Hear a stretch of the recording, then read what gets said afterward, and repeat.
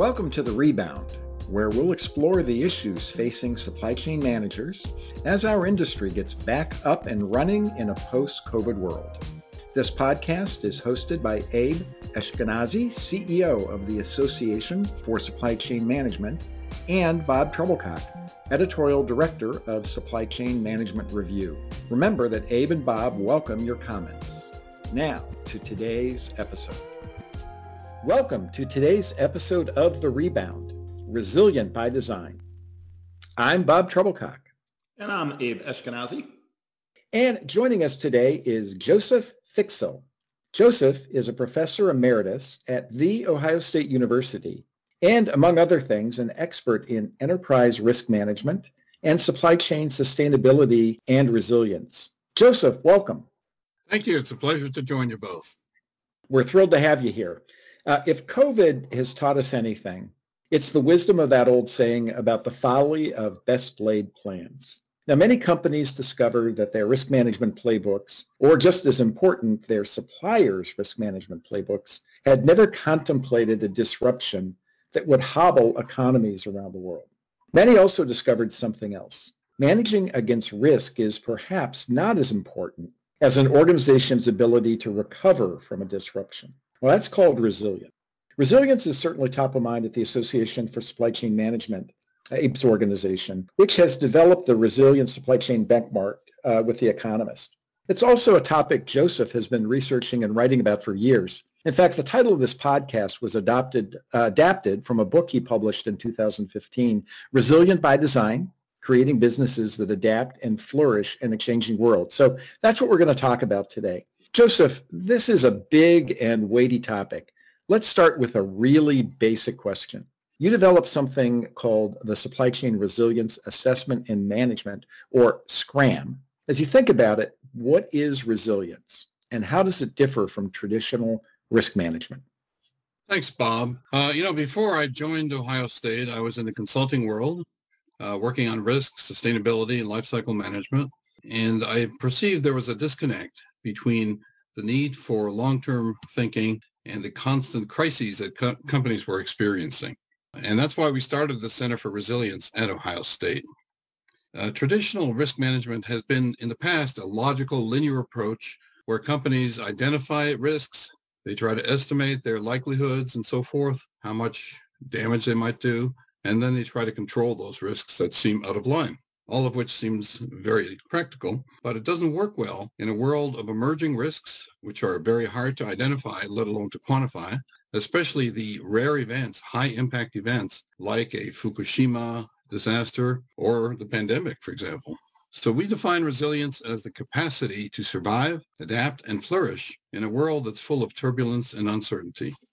Joseph, traditionally, this has been a responsibility for supply chain and senior leadership for decades. This is not new. Risk management or responding to disruptions. What's different today than back in 2015 when you first wrote your book about this? What are we facing today that's changing the face of risk management and resiliency? Well, the face of risk management started to change even before 2020. Even back in 2015, we were looking at a world where there were many unforeseen events. Some people use the term black swans. A black swan is something that you never thought could possibly happen until it does. For example, we had a volcano in Iceland that shut down all the air traffic in Europe. So risk management works for the commonplace risks that we understand well, where we have a body of data that allows us to estimate the likelihoods of risks and so forth. But it doesn't work well for these remote, low probability events. And those are usually the most damaging, the ones we worry about the most. Natural disasters, pandemics, things like cyber attacks, even political shifts, or even sometimes human error could trigger a cascade of events that affects companies and supply chains all over the world. So this is the new normal. It's a different business landscape than we had back in the late 20th century, which is when the risk management approach was first developed. I think Yogi Berra was the one who said, the future ain't what it used to be, right? So today, supply chains have very little warning and very little control over these distant events that could influence them tremendously. The need for a single part or a single material input can disrupt a supply chain if it's not available. So to us, resilience means, first of all, being able to bounce back quickly from an unforeseen disaster or disruption of this sort. That's kind of the short-term meaning. And then longer term, it means bouncing forward, trying to think about what did we learn from this experience? How do we need to change or to reconfigure our supply chain? What kind of strategy should we use to manage the business and to adapt to this new normal? Joseph, one of the ideas you've written about and that I found pretty interesting when we talked about it the other day was that companies can cultivate resilience by understanding their vulnerabilities and then by developing capabilities to build resilience. So vulnerabilities, capabilities. Walk us through what you mean by that. I'd be glad to. This refers to the SCRAM approach, which I mentioned earlier, Supply Chain Resilience Assessment and Management. Bob referred to that. The vulnerabilities and the capabilities are part of that scheme for resilience assessment.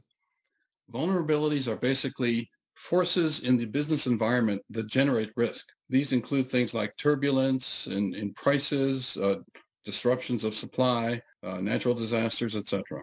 But there are also other kinds of pressures, such as strikes, liability pressures, regulatory pressures, things like resource limits, lack of water or energy, and so forth. So there are a lot of forces that can create a risky environment, and that can result in disruptions. Those vulnerabilities are hard to change because unless you exit the business, you're kind of faced with those. Now, capabilities are things that you can control. A company has the ability to develop capabilities that counteract those vulnerabilities. So one example is flexibility in supply chain management, including flexible sourcing, having different suppliers in different regions, things like dispersion of assets, having multiple plants that can produce the same product. So if one plant goes down, you have an alternative. Things like collaboration with suppliers and customers to get better information and get early warnings if there are disruptions. Now, these capabilities all come at a cost. Some of them are not so costly, like collaboration is probably not a huge cost. On the other hand, building new assets or reconfiguring the supply chain may involve significant costs. So one has to look at resilience from the point of view of, are we balanced in our portfolio of capabilities? Do we have the right set of capabilities to match our vulnerabilities? If we invest too much in avoiding risk, in building capabilities, we may erode our profits. On the other hand, if we invest too little, we may be exposing ourselves to undue risk. So that's why these vulnerabilities and capabilities are kind of the key factors that help us to understand how to build that portfolio. Joseph, let me dig into an area that you brought up a couple of moments ago, and that was, the impact of a part from a supplier or a tier 3, tier 4 disruption causing major disruption for an organization. We did a study with Morgan Swink that identified, one of the activities organizations undertook was to pay their suppliers, their tier 1 suppliers faster to ensure that they had consistency of supply.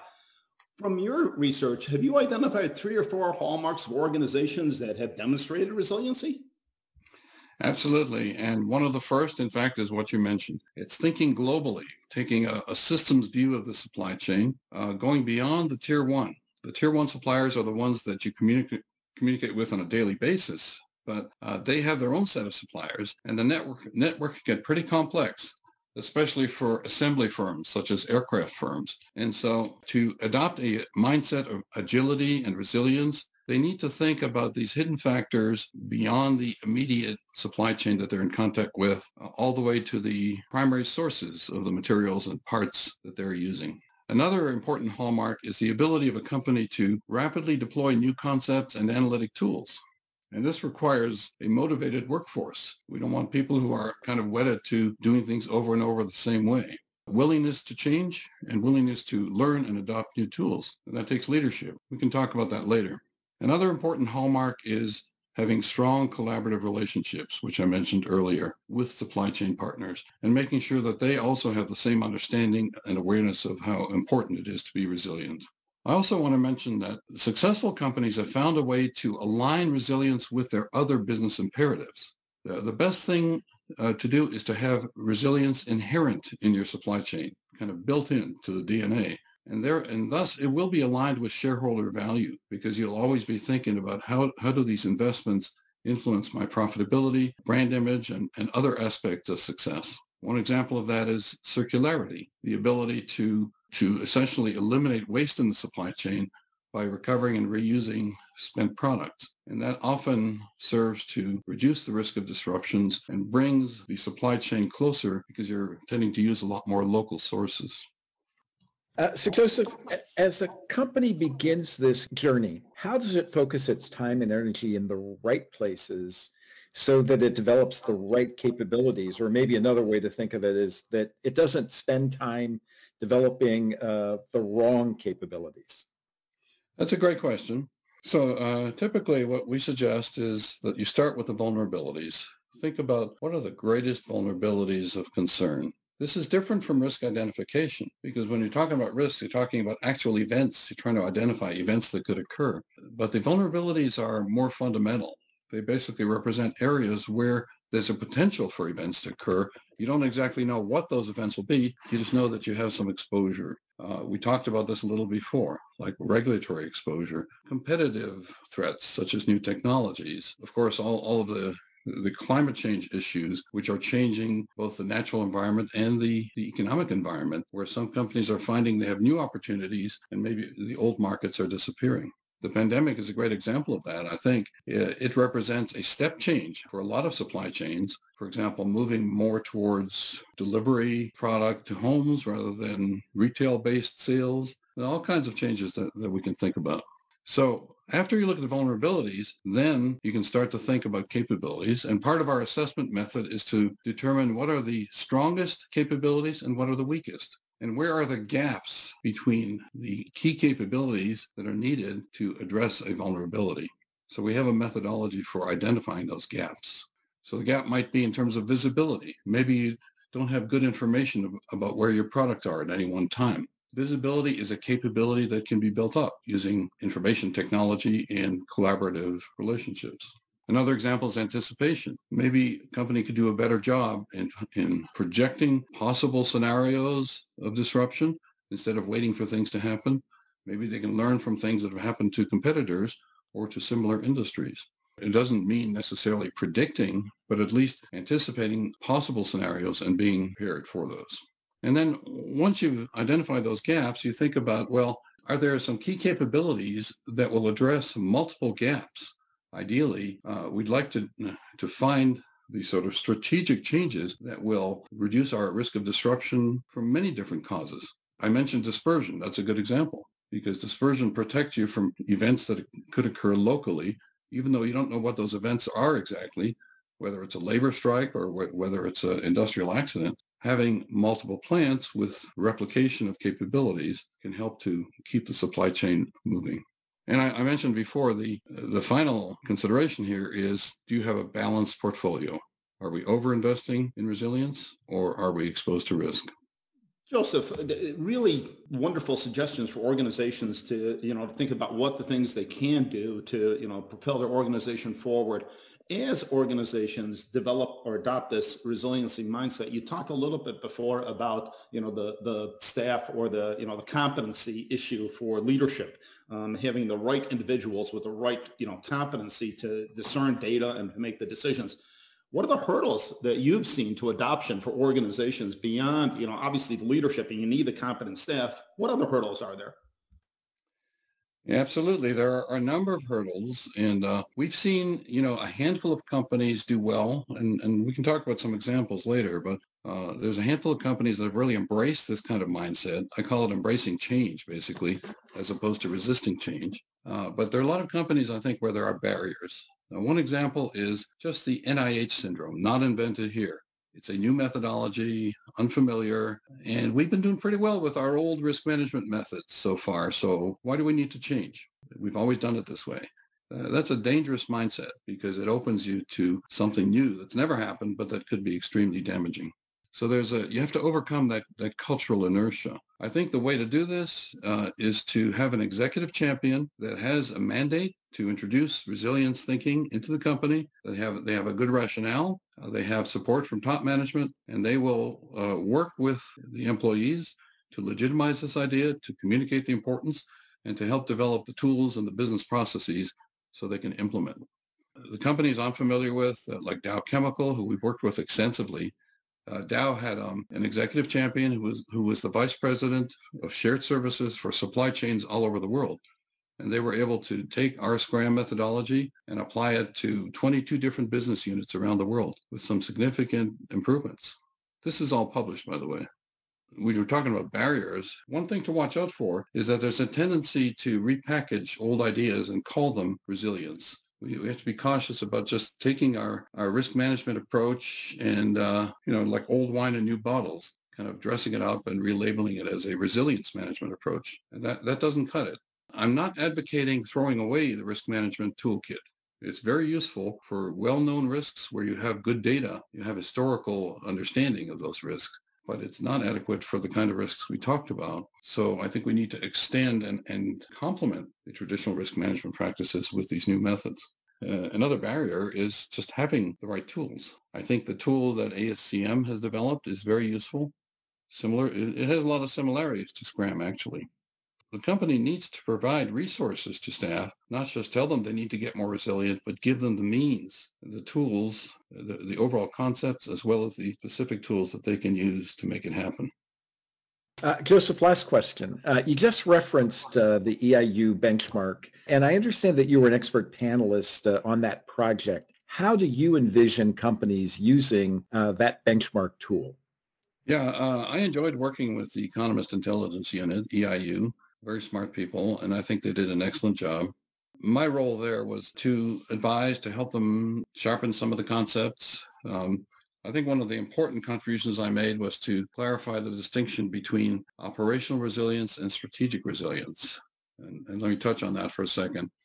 So operational resilience means working with day-to-day kinds of issues where a disruption crops up and you have to quickly find the reason, find a substitute or some alternative path and move on. And that's basically bouncing back so you can continue business as usual. This is similar to the idea of business continuity, and business continuity management is a well-known practice.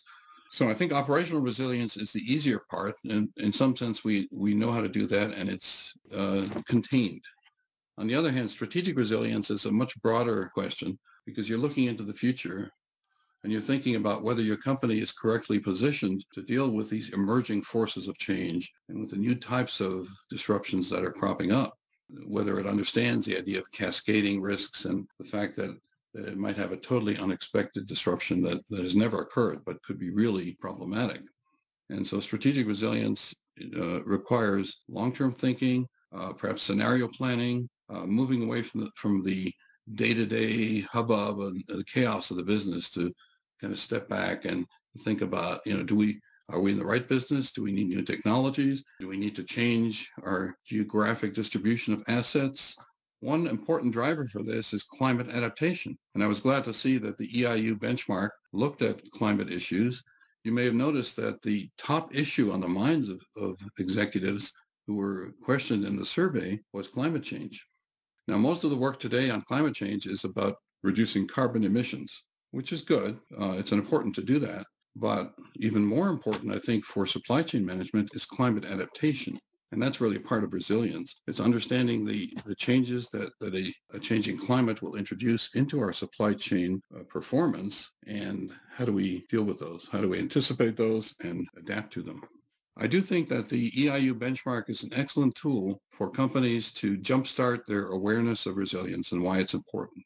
It presents the message very clearly. And I think that the survey of over 300 companies helps to educate employees about what are the resilience capabilities. What kind of things are companies doing to make themselves more resilient? So I think that's great. And as you mentioned, Dave, I think you're developing a self-assessment tool which will enable a company to compare its own position against its industry peers. And that will be extremely valuable. Joseph, thank you very much. That's all the time that we have for truly a special thanks to our guest, Joseph Pixel, for sharing a lot of the insight on resiliency and sustainability for organizations. And thank you for joining us today. If you're interested in learning more about the Resilient Supply Chain Benchmark, you can find it on ascm.org, and the link is also included in this episode's show notes. We hope you'll be back for our next episode. For The Rebound, I'm Abe Ashkenazi. And I'm Bob Trebilcock. Thank you for joining.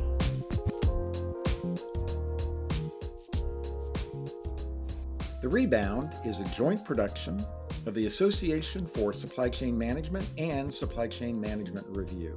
For more information, be sure to visit ascm.org and scmr.com. We hope you'll join us again.